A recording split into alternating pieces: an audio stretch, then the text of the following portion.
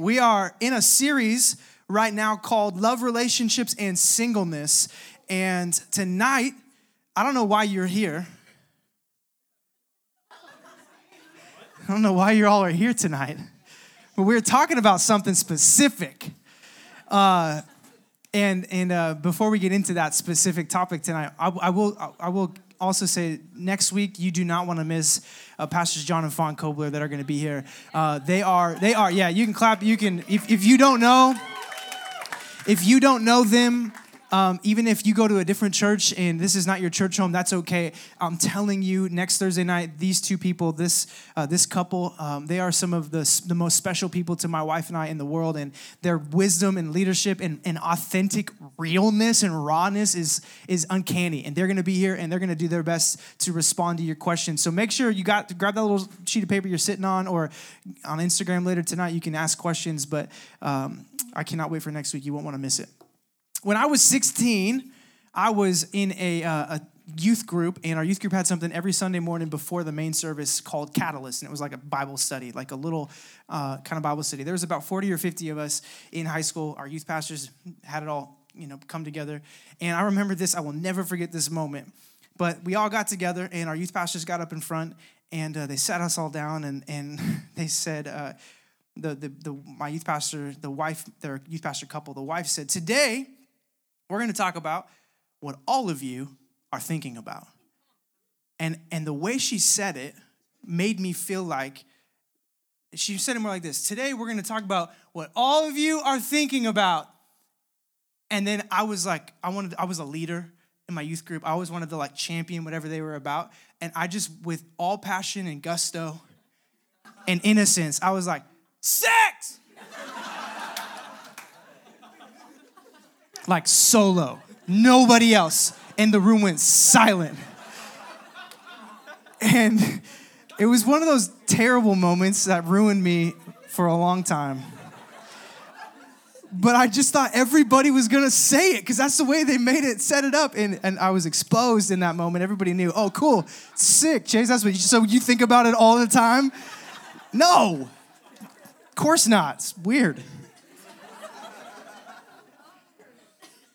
Tonight, we're going to dive into the topic of sex. And you know what? Sometimes the church at times doesn't do a great job of addressing or wrestling with uncomfortable or real things like this. And so you can get it anywhere else in the world. You can go find answers and solutions and ideas. But for some reason, when it comes to the church, historically, it's been a place where it's like this, specifically this topic, is uncomfortable and it's awkward and it's taboo and we don't really talk about it because it's something you do and nobody knows about and you figure it out when you get there, and then it can create this world where it can be unhealthy how uncomfortable we get about it. And God has called me and our team in this, and it really, Pastors John and Fawn, you'll see it next week. I mean, they just do an incredible job being real, but we have a passion to bring all of life's issues, all of life's struggles, all of life's situations to the scriptures, to the gospel, to Jesus, and let him speak to it. And there's no hidden thing that we can't talk about and discuss and wrestle with, because that's real life. And so we're going to unpack some things tonight.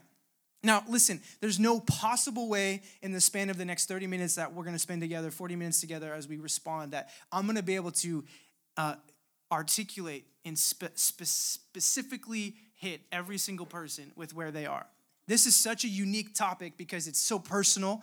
There's so much history that maybe you might be connected to in some way, in some form. And so what I want to say, and I want to open this thing by praying together and asking God's Spirit to speak to you specifically. Because as I've prepared, and I have prepared, I've done everything that I could at this point to just humble myself before the Lord and go, God, let my words fall, let your words remain. God, I want you to speak and you to move. And my prayer is that you don't just try to look for what you want to hear tonight, but that you really open yourself up to what the Spirit wants to speak to you specifically. Because he will. And if you're willing to listen and you're willing to wrestle with some things, I know God's going to speak to you wherever you are, single, dating, engaged, married, or recently broken up, big sexual history past, non-existent sexual history past, and everywhere else in between. God's got something to speak to you. And so I want to take a second and I want to pray. And even if you don't believe in God yet or believe in Jesus, this is a moment for you to just kind of maybe even contemplatively go, God, if you are real, speak to me tonight. Do something in me. So will you do that with me? Will you bow your heads for a moment, close your eyes, and even if some of you are comfortable, you can kind of put your hands out in just a posture of like receiving, if that's something you want to do. But let's pray and invite the Holy Spirit to speak to us tonight. Father God, this is a night where we submit ourselves to you. We submit ourselves to the lordship and the kingship of Jesus. He's on the throne. This isn't a night to just talk about good ideas. I'm not interested in trying to just create something out of my own wisdom or strength. God, we want you. We want to glorify you. We want to experience you. We need you. So Holy Spirit, speak to us tonight right where we are through your word, through these moments that we have together. And God, whatever might get in the way of what you want to say, I pray in the name of Jesus that thing would be broken down, be torn down. Any lie the enemy has been trying to whisper into ears and sitting in these seats right now that have maybe been years of listening to lies, I pray that tonight they would hear truth for the first time in a way that breaks them free from the bondages that they've been stuck in. In the mighty name of Jesus, we pray. Amen. Amen. So we're going to take a look tonight. Unpack the topic of sex, and we're going to look at sex through three lenses. And this comes from a guy named Mark Driscoll. There's a lot of opinions about him. Love him or hate him. If you know anything about him, that's not the point tonight. But he wrote a book called Real Marriage. That's an incredible resource for single, dating, engaged, married. Incredible resource that really helped Holly and I. My wife, by the way, I have a wife, and she's amazing. 7.5 years of being married. We've got 3 kids, and I love it. I love being married. She's amazing. I love it. And I love her. And if you were not here last week, we got a chance to share a little bit of our story with you. And by the way, we talked about it after. If you missed it, we shared our story about being engaged and breaking off our engagement and then God restoring some things and bringing us back. And we realized we had never publicly shared the extent of that story like we did until last Thursday. But we didn't realize that until after Friday morning when we were talking about it. So thank you for being a part of that with us, because that was something God even did a different level of healing in us sharing last Thursday night in our relationship. So yeah, we can give God praise for that. It was awesome. But there's 3 lenses that people, I love the way he paints this picture, because there's 3 lenses, and I really resonate with it, and I see it to be true for a lot of people around me, that people look through the idea of sex. They look at it through 3 lenses. The first lens that they look at it through is that sex is God. It's basically the epitome of all pursuit and happiness and ultimate satisfaction. Like it is what everyone is kind of looking for to some degree, to some way. It is going to satisfy you in an ultimate sense. And so we see it played out in how people pursue it. It really has become something that a lot of people worship. Like, if I can have this in this relationship, if I can experience this degree of physical connection and intimacy, I will be fulfilled. I will be satisfied. I will feel like I have the love I'm looking for, the affection I'm looking for, the security I'm looking for.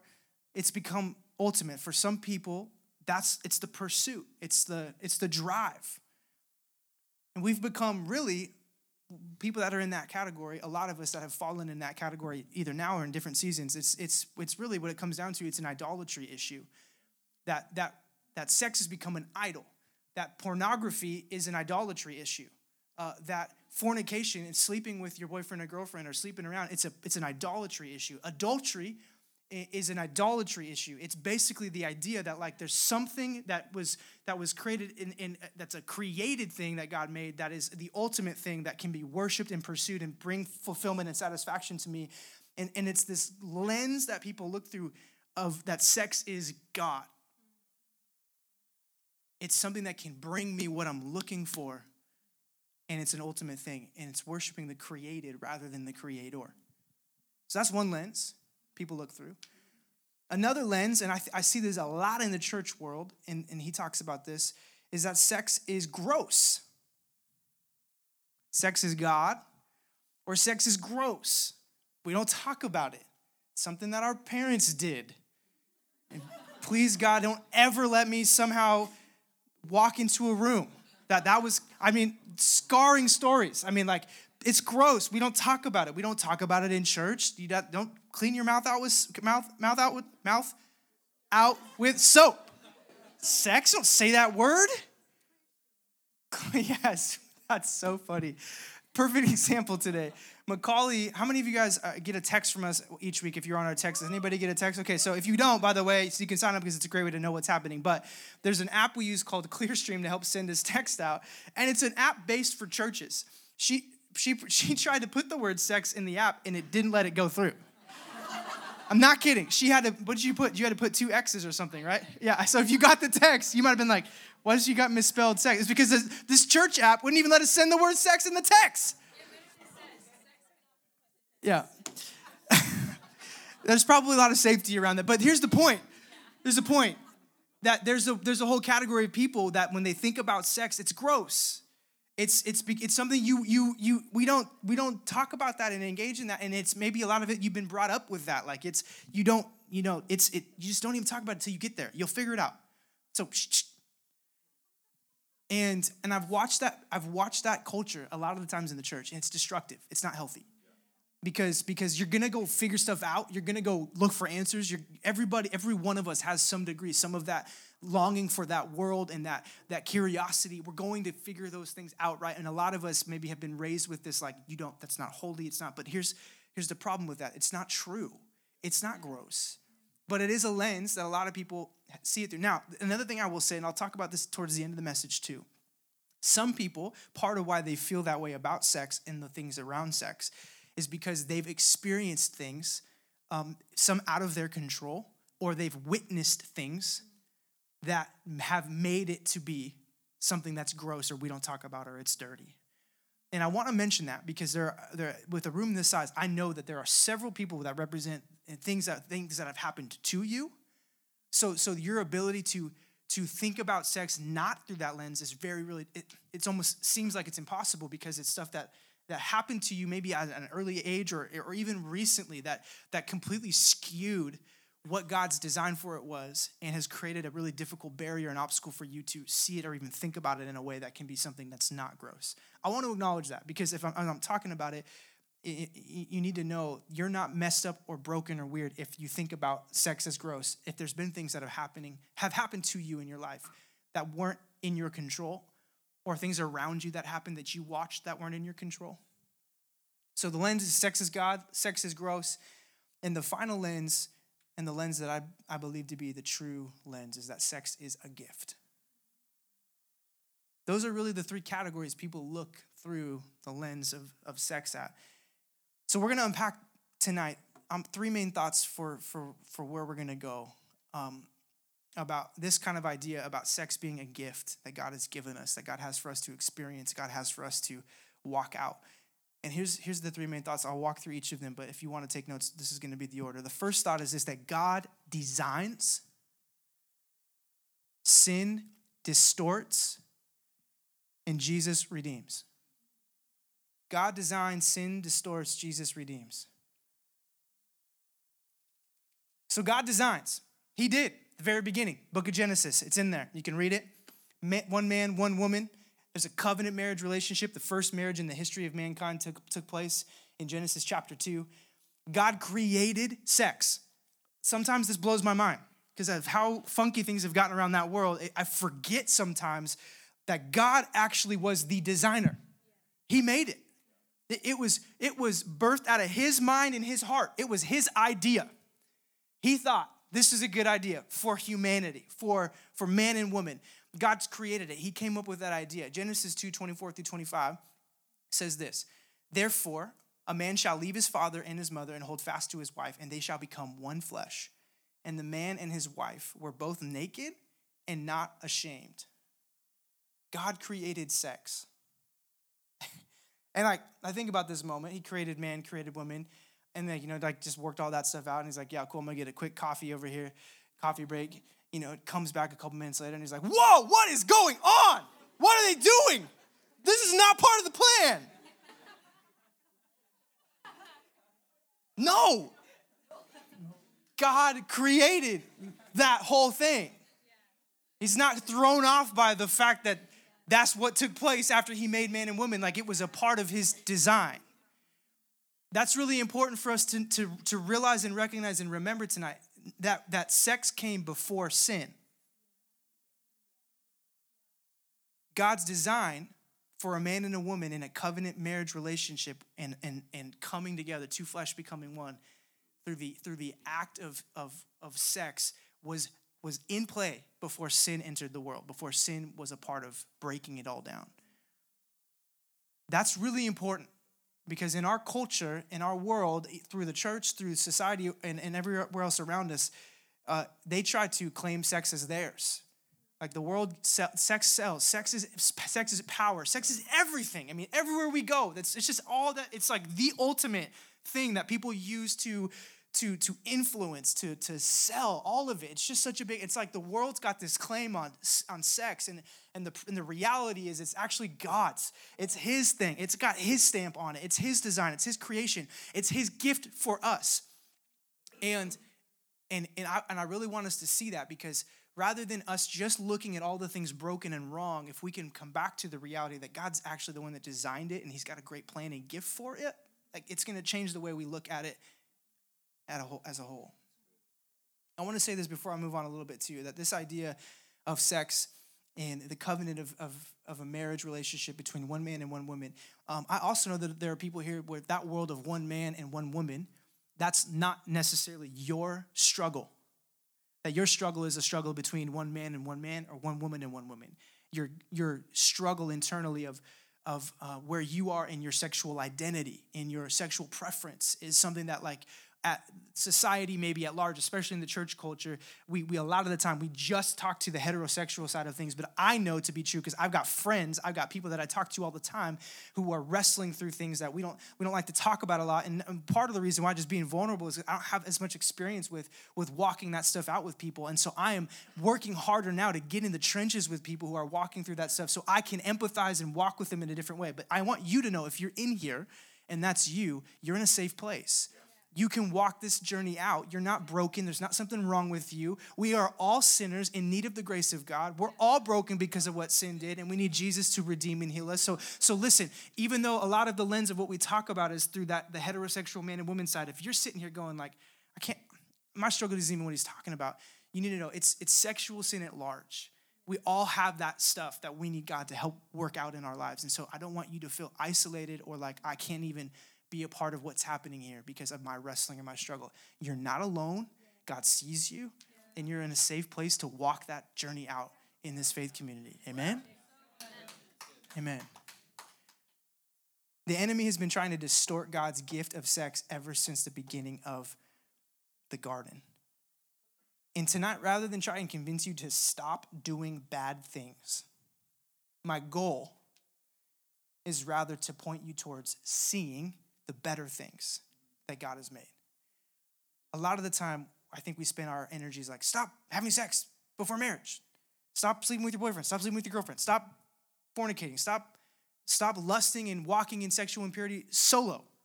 Pornography, masturbation, all that stuff. Words that we like just stop.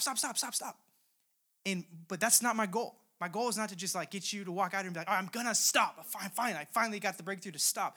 But rather shift your orientation of focus. That you're not trying to figure out how to stop what you're doing, but that your eyes begin to look up and see a more beautiful picture of God's design that captures your attention in your heart.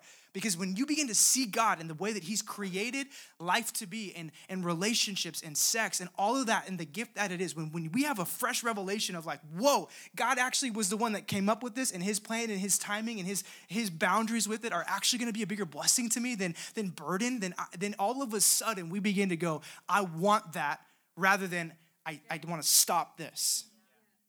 And as we begin to increase in our eyes seeing what God has for us that's better, all of a sudden our desires for the things of the world begin to grow dim. That's the goal of tonight. So walking out of here, it's not like stop being a bad.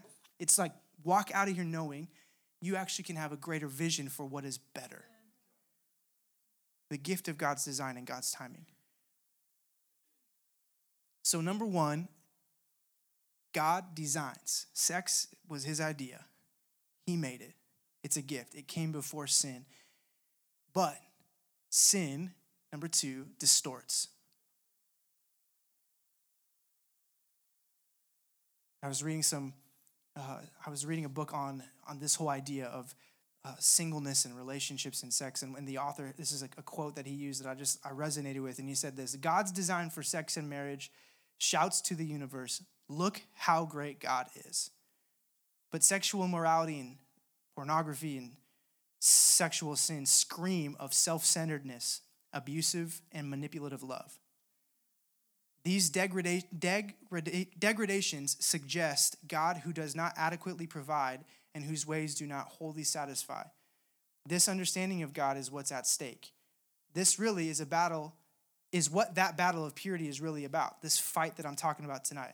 We will either be vehicles and vessels that bring praise and glory to God, or pawns used as insults for Satan to hurl against God. Let me read that last line. We will either be vehicles and vessels that bring praise and glory to God, or pawns used as insults for Satan to hurl against God, with this idea of sex. Sin distorts. Sin really did mess some things up. And ever since the garden, we have seen a distortion of what God's design and gift was for sex to be in the confines of a covenant relationship of marriage, and what he created it to be, and two becoming one, and creating such a bond and unity that brings him glory and brings people together in a way that nothing else can. So I want to speak specifically to something tonight because I'll be honest, because I've been in the church world, I've heard and felt this pendulum swing of years ago, 10, 15, 20, 30 years ago. The pendulum to like legalism was like really, really far in the church. Like everybody felt judged and guilt and all that. Like if I was sinning or I was anywhere remotely doing this stuff, I knew I couldn't really come to church because like this Lord knows if somebody finds out this is what's going on, I'm out. Like there's going to be So over the last big legalism emphasis, over the last 10, 15 years or so, 20 years or so, the pendulum has swung on to the other side. And I've watched it now on the other side be like this big movement of like grace. Don't ever worry about anything you're ever doing because God's got it. Don't worry about it. So like it's like this grace zone for an eternity that like nobody has to walk out anything they actually do because God covers it. So I'm watching the pendulum go from like legalism, you're going to burn in hell because of the things you're doing. Now we're way over here and like don't ever worry about having any consequence for your sin or feeling at all about it because like God's got it. So what I believe to be true is that there's a beautiful middle, that there is eternal grace that will never run dry, but that there's also a conviction that comes by God's Spirit that's good and healthy for us to embrace. And what I want to do tonight, I want to be careful because at times I'm like, I know my generation. I know they struggle with performance. They struggle with guilt and shame. And so I at times hesitated to talk about some of those things that are more difficult about the word because I don't want people to receive it as like guilt and condemnation and shame. Let me tell you something tonight. God has a conviction for us to hear tonight and feel that will help us and help us be healthy. So I'm going to say something that I know some people know, some people don't. And that's why I'm saying it. Because there are newer Christians to the table. So Christian in here that has heard this before, stop for a moment. This is not about you feeling guilty and condemned. Newer Christian that does not know this, I want us to know there is a way God has called us to live that's healthy and honoring to him and healthy and helpful for us. And so I'm going to read a scripture that Paul writes to the church in Corinth that will help me paint this picture and then break it down real quick. He says this, 1 Corinthians chapter 6, verse 12 through 20. The last couple verses will be on the screen. Let me read it. He says, all things are lawful for me, but not all things are helpful. All things are lawful for me, but I will not be dominated by anything. Food's meant for the stomach and the stomach for food, but God will destroy both one, the other. The body is not meant for sexual immorality, but for the Lord, and the Lord for the body. Now, I don't think a lot of us think that way in general. Take sex out of it. I don't really think my body is for the Lord. I think my body is just a body. Sometimes it likes physical things. Sometimes it likes to sleep. Sometimes it's, but I'm challenged by reading this text. My body isn't for me. It's actually for the Lord. It's for the Lord to use as an instrument to bring him glory. The body is for the Lord. And God raised the Lord and will also raise us up by his power. Do you not know that your bodies are members of Christ? Shall I then take the members of Christ and make them members of a prostitute? Never. Or do you not know that the one who is joined to a prostitute becomes one body with her? That goes back to the garden. That's one man and one woman coming together, two flesh becoming one. For it's written, two flesh will become one flesh. But he who is joined to the Lord becomes one spirit with him. Verse 18, flee from sexual immorality. Every other sin a person commits is outside the body, but the sexually immoral person commits a sin that's his own sin against his body. Do you not know that your body is a temple of the Holy Spirit within you, whom you have from God? You are not your own. You are not your own, for you were bought with a price. So glorify God in your body.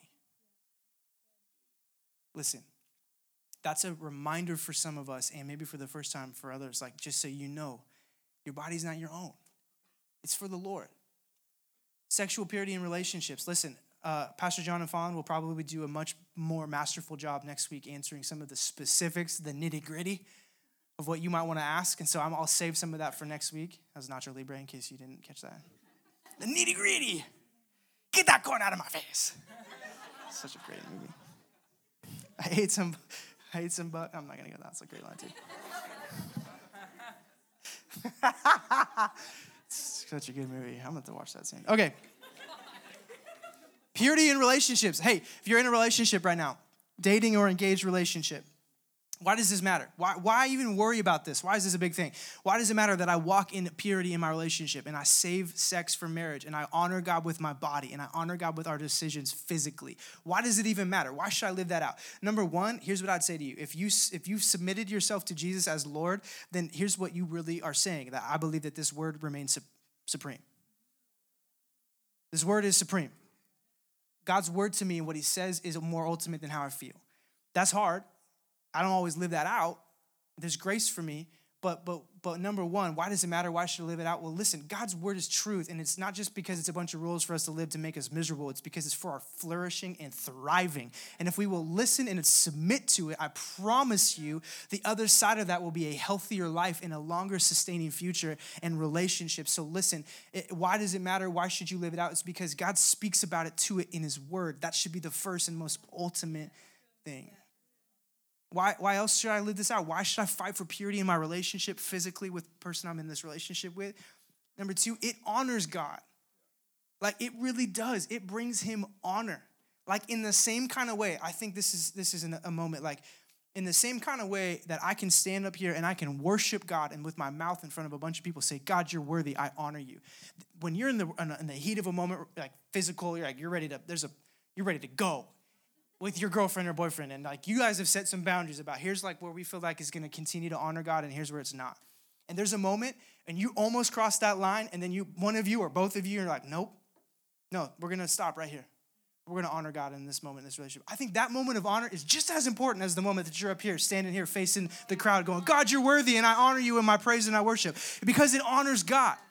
There's a way we can honor God with our bodies and our relationships. And I think we rob God of a lot of honor in those moments because we just like, I'll just save that for worship. But my body is a living sacrifice. It is to worship God. And so why does it matter? Because it honors God. Why else does it matter? It actually protects you. Why should you fight for purity in a relationship? You don't understand what's on the other side of just continuing to go down a way that's obliterating any of the things that God has for your relationship. It protects you. It causes you to flourish. It will cause your future relationship to flourish. So men, let me challenge you for a moment, specifically in here. I want to challenge you tonight. Some guys in here need to know. Because, listen, this is both a guy and girl issue. This is not just a guy thing, but hear me, please. In my history of knowing guys and having relationships and friendships and pastoring men, I see this as a bigger issue with them than I do with women. And again, as I've talked about through this whole series, I'm still on this journey of figuring out what healthy leadership in both worlds look like for men and women in relationships. And I have not arrived yet on like what I know to be true or what I know to be the full, perfect picture of what it's supposed to look like.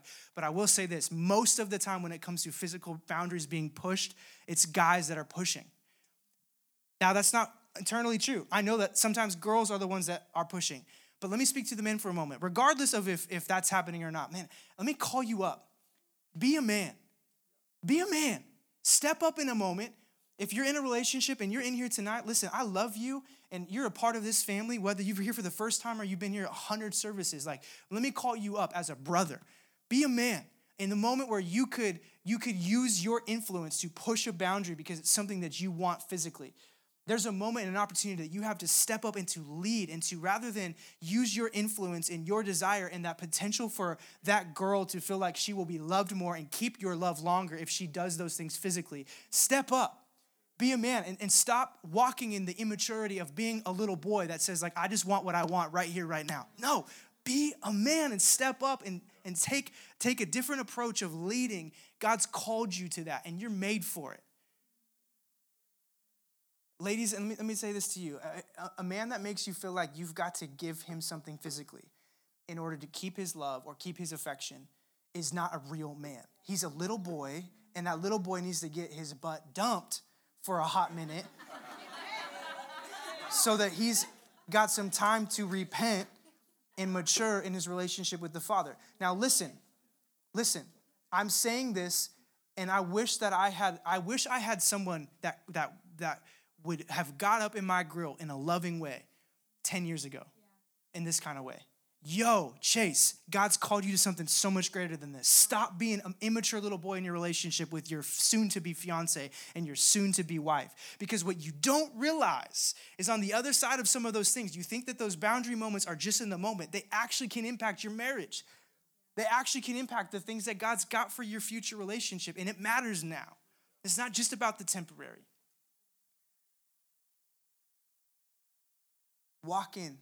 Being the man, being the woman God's called you to be. It's time to step up in a new kind of way. So I'll bring in some heat there for a moment because of where we're going. Because listen, God designs, sin distorts, but ultimately, Jesus redeems. And so the biggest thing and moment I want you to hear tonight comes from John chapter 8. Because you might have just felt that and be like, whoa. Like, cool, Chase, thanks for that. Like, I feel good about myself now, where I've been, with where I am. Thanks for making me feel that way. But listen, again, there's something God wants to do in you that's bigger than just an uncomfortable moment right here, right now. John chapter 8. It's such a beautiful picture of how Jesus redeems. And I'm going to invite the worship team up and as I read this. So if you want to read it in your Bibles, I don't think we've got it. I realize I didn't put it for the screens, but let me read it to you. This is a moment a lot of you might be familiar with, but some of you won't be. This is the story of the woman that was caught in the act of adultery. So straight up, it wasn't like a couple weeks later, a couple nights later. It was like literally in the act. Like, that just blows my mind. Like, there was so much legalism here with these religious leaders, these men that were like, they somehow, some way that happened, they figured it out. They probably set it up, honestly, because that's such a really difficult thing to do without having some pre-knowledge. They knew it was going to happen. They knew that they could catch this woman in the act of adultery, and they brought her out into the public street. So, like, visible, bunch of people are watching what's going on. Lots of opportunity for shame and condemnation. Sorry, you're good. I just got to get better at being focused. Lots of opportunity to feel shamed and condemned. Here's what happens. But Jesus went to the Mount of Olives. Verse 2, early in the morning, he came again to the temple. All the people came to him. He sat down, taught them. And the scribes and the Pharisees brought a woman who had been caught in adultery, and placing her in the midst, they said to him, "Teacher, this woman has been caught in the act of adultery. Now, in the law of Moses commanded us to stone such a woman, so what do you say?" This they said to test him, that they might have some charge to bring against him. Jesus bent down, and he wrote with his finger on the ground. I love that. Just let me take all of the attention off of her for a moment. Look at me. Look at me. What am I doing? No words yet, just a movement. Bent down, wrote on the ground. And as they continued to ask him, he stood up to them and he said to them, "Let him who is without sin among you be the first to throw a stone at her." In other words, anybody else never messed up before? Go ahead, grab the stones that you're ready to stone her with. You be the first one. Go for it. And once more, he bent down and he wrote on the ground. But when they heard it, they went away one by one, beginning with the older ones. And Jesus was left alone with the woman standing before him. In verse 10, and then Jesus stood up And he said to the woman, where are they? Has no one condemned you? And she said, no one, Lord. Then Jesus said, neither do I condemn you. Go, and from now on, sin no more. Listen, sin has distorted, and we've all sinned.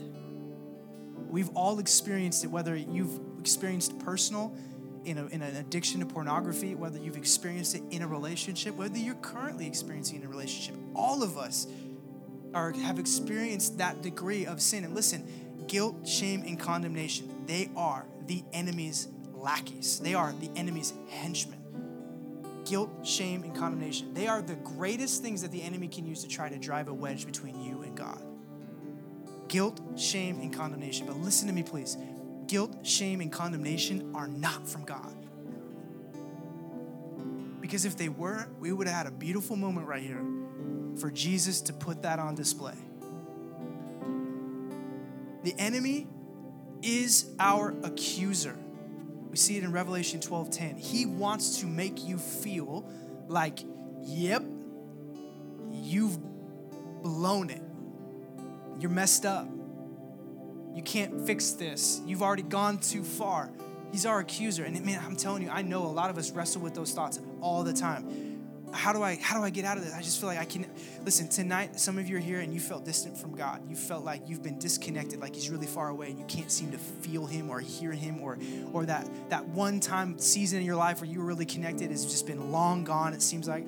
Some of you feel like he's mad at you, or he's disappointed, or even potentially disgusted with your past. And you come here and maybe you publicly put like a mask on to just so that everyone who may knows about your past, or just they continue to think maybe everything's all right, but underneath all of that, your heart is like really wounded and it's broken and it feels guilty and full of shame and condemnation. Why do we find ourselves feeling guilty and full of shame and condemnation? It's because we're looking for the right thing, but in the wrong place. You're looking for that rescue. You're looking for that security. You're looking for that forgiveness, but we're looking for the right thing, but it's in the wrong place that we're finding it. We're looking for acceptance and affection from people, from a relationship, physical satisfaction for some of us. Because man, some of us, I said this a couple weeks ago, maybe I didn't. Maybe it was to a different group. It's to our high school students. I was addicted to pornography for years and throughout high school and my early young adult years. And I realized after a long time of being addicted and like being set free and then somehow falling back in, I'm like, I'm free in Jesus. But then I was falling back in and it's like, this is never going to end. I'm never going to be fully broken free of this. I believe that lie. I believe that there's no hope. I could never actually see the other side of my bondage. And I realized, it got to a point where I realized like what the under the surface thing was the fear of rejection. Like I was so afraid of the rejection that could come by man, by person, by a relationship, by a girl, that like I knew I could go to a place, pornography, that would not reject me. And I would feel strong. I'd feel confident. I'd feel secure. I'd feel like I was enough. And that was the thing under the thing under the thing. And it wasn't until God got into that, did something in me.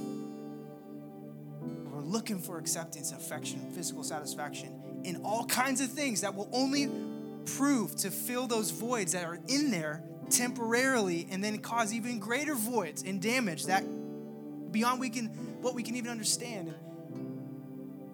You got to see tonight. There's a woman caught in adultery moment for you tonight to hear and to see that God has for you. Because not all of us maybe are in that same category where we're bringing that to the table tonight. And I understand that, but all of us have got something that Jesus wants to speak to and that Jesus wants to redeem tonight. Because Jesus redeems. What does that redemption look like? Healing, forgiveness, and restoration. Healing from past hurts and wounds in relationships, from that place where a boundary was crossed, or you crossed a boundary and it hurt and wounded you. Healing from that thought that like, if I just get another relationship and I can finally find that guy or finally find that girl, then I'm gonna be whole and they're gonna give me the attention I'm looking for and I'm gonna feel loved and secured, and then we'll be able to one day be in a physical relationship that's going to satisfy my physical desires. No, you're only going to find healing in one place, period. It's in knowing and receiving Jesus and what he's done for you, period. End of story. Healing. What else does redemption look like? It's forgiveness. Listen, 1 John 1:9 says this, and if we confess our sins, like if we're humble enough to swallow our pride and go, God, I confess my sin to you and to maybe some people that are close to you that need to know, that can help walk with you. If we confess our sins, Scripture says that He is faithful and just to forgive us of our sins and to cleanse us from all unrighteousness. Like actually forgive you. Not like, cool, did you kind of like feel good after service forgiveness? Like, no, like get into the depths of your soul, forgive, like clean you out, brand new start. Like that's what Jesus has got for you tonight. Like actually forgive. Like you actually can be forgiven. No, somebody needs to hear me tonight. You actually can be forgiven with wherever you've crossed a boundary or you've walked in sexual sin. Like there is forgiveness for you, full forgiveness. Restoration. 2 Corinthians 5:17 says this, therefore, if anyone is in Christ, he's a new creation. The old's passed away. Behold, the new has come. Listen, if we learn anything from John 8 and the woman caught in adultery, we can see, and we see throughout the rest of the scriptures, Jesus isn't just about being right. He's about bringing restoration. That's what he's all about. It wasn't just about proving to this woman, yep, you blew it. You deserve this. Get yourself figured out. No, because he knew there was something bigger here at stake. There was a heart. There was an eternity. There was a moment that was going to change her life forever. He's more about the restoration than just being right. And this is something somebody needs to hear tonight because they have not let themselves believe this truth. When Jesus restores, He doesn't just make it how it was. He makes it better. Some of you are sitting here and you've made some mistakes in your relationships, and you think to yourself like, if he could just like help me get a little bit better than like, you know, the farthest place that I've been. Like, no, listen to me, please. Jesus doesn't just bring you back to where you were. Jesus has the ability to make it even better than where you were before you messed up, before you crossed that line, before you failed, before you sinned sexually, before something happened to you. Like, listen, some of us, because we believe we've messed up. I've given myself away. I've already blown it in these areas. I'm in a relationship. I've already gone this far. I've already lost my virginity. I've already slept with all of these guys or all these girls. What is it worth me now even trying? Because Jesus redeems, because He restores, because He makes things new, because you have the ability to receive His forgiveness, because He loves you beyond any ability to comprehend or understand. And He has the ability tonight to go, check it, fresh start, brand new beginning, new identity, new creation, because it's Jesus. It's not you. That's why, hear the truth tonight. You haven't gone too far to be redeemed by Jesus. You haven't had sin that's happened to you be too deep that Jesus can't pull you out of that pit and say, listen, I'm in the business of healing things that are broken. I'm in the business of bringing to life things that are dead. It's what I do for a living, and I'm not going to stop living because that's who I am. I conquered death, hell, and the grave. That's what I've got available for you tonight. Yeah, come on, praise God, because that's true for you tonight. He doesn't just make it how it was. He makes it even better. Some of you you're still fighting it. I'm saying it, but you're still like, yeah, but I've had so many conversations with Jesus, and I can't imagine that he can look at me through that lens tonight because I've made promises to Him I've broken over and over and over. There's only one person that keeps His promises forever. That's God. And He's offering grace to us in this place tonight. Listen, He didn't die on Calvary so that you could stay bound. He died so you could be set free. So wherever you are bound tonight, in whatever place, He's got freedom for you to experience tonight. So we're going to respond to Jesus. Will you help me bring the lights down a little bit? Because I want this moment to be private enough for people to feel confident to respond to what God's doing. I'm also going to invite some of our leaders in here that have been a part of our leader team. I got some seasoned moms and dads in the faith. I've got some spiritual moms and dads that are here. I've got some people a part of my core team. And what we're going to do as we respond to God in this worship time is some of us, I know there's that confess part. There's that like, I just need someone to know where I'm at and to pray for me. Man, because God has got some healing to do in this room tonight. And so I'm going to invite those guys, some of my spiritual moms and dads in the room, some of my leaders. Would you stand up at this time and just kind of go to the sides of the room and the outskirts? Because some of you need to know, like, it's a swallow pride kind of night. It's like, I don't care about my credibility or my whatever, or like, I'm going to go talk with somebody and have them pray for me. Here's the groups tonight. 3 groups. 1 group, maybe God's changing your perspective. Maybe you don't really have this past of sexual sin or sexual struggle, but maybe you've ran from everything to do with the world of sex. No guy, no girl. Like, it's gross. It's out there. I'm not gonna talk about it and think about it. But maybe God's shifting your perspective tonight to see the gift that it is, because He's designed it, and it's reinvigorated a passion in you to be a man or a woman that's after His heart, waiting for God's timing to honor God in your relationship and in your singleness. Maybe God's doing something like that in some of you tonight. But here's the other groups that I know God's going to be speaking to. Group number 2, the Holy Spirit's convicting you right now. Maybe you're sitting here with your boyfriend or your girlfriend. Maybe you're sitting here with somebody that you've been in a relationship with. And I'm telling you, listen, this is the worst moment, but the best moment. I remember sitting in Sunday morning services or a young adult service with Holly, my now wife, who was my girlfriend and my fiance at the time. And then we broke up and then was my fiance again. I remember sitting in services where we both heard a message that was going to mess up some of the stuff we liked to do. It was beginning to convict me. And I remember sitting there being like, gosh, dang it, God. I like making out like that. I'm just being real. And having to make a decision, what kind of man am I going to be? What kind of relationship are we going to have? Am I going to be a man that honors God with my body, with my relationship? Are we going to be a relationship that honors God? Because check it, we can start fresh tonight. Some of us, the Holy Spirit's convicting you, and conviction's a good thing. So don't run from it tonight. Don't push back. Stop pushing back on the conviction. Let the conviction do its work in you. Embrace it. Don't suppress it. Don't throw it off. Let it do its work in you so you can begin the process of healing and restoration that you need to take, that Jesus needs to take you on. Stop being this, no, don't convict me, God. I'm going to stay doing what I'm going to do. But listen, sometimes we mistake conviction for condemnation. Stop. Listen. Pendulum.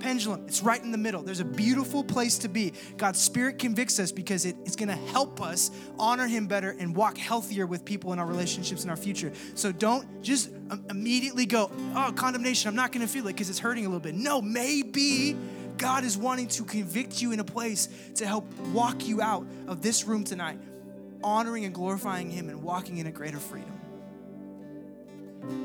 Final group. This is the group that God is saying, like, yo, if you're going to talk about sex, this is what it's all about for the night. Big and this way. Jesus, tonight, for some of you, He's redeeming you. Tonight.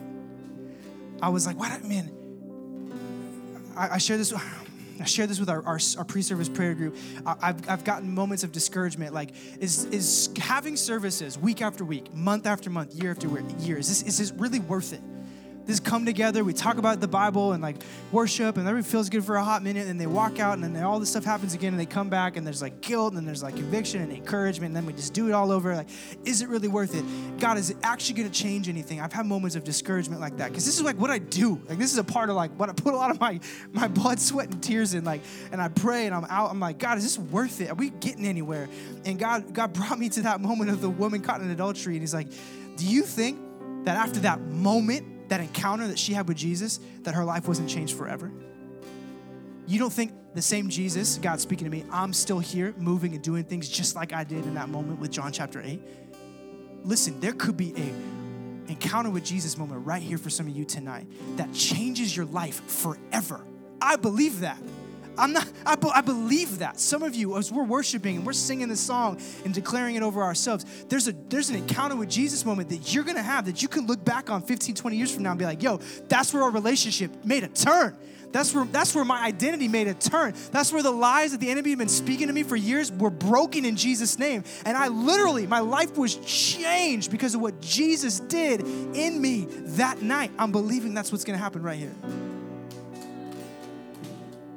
For those of you who have committed or are currently living in sexual sin, listen, in Jesus Christ tonight, you are forgiven. You're forgiven fully, 100%, not part way, 100% forgiven tonight because of Jesus. So stop allowing what you've done hold you captive, the shame and the guilt and the condemnation that the enemy has had you bound by, broken tonight in Jesus' name.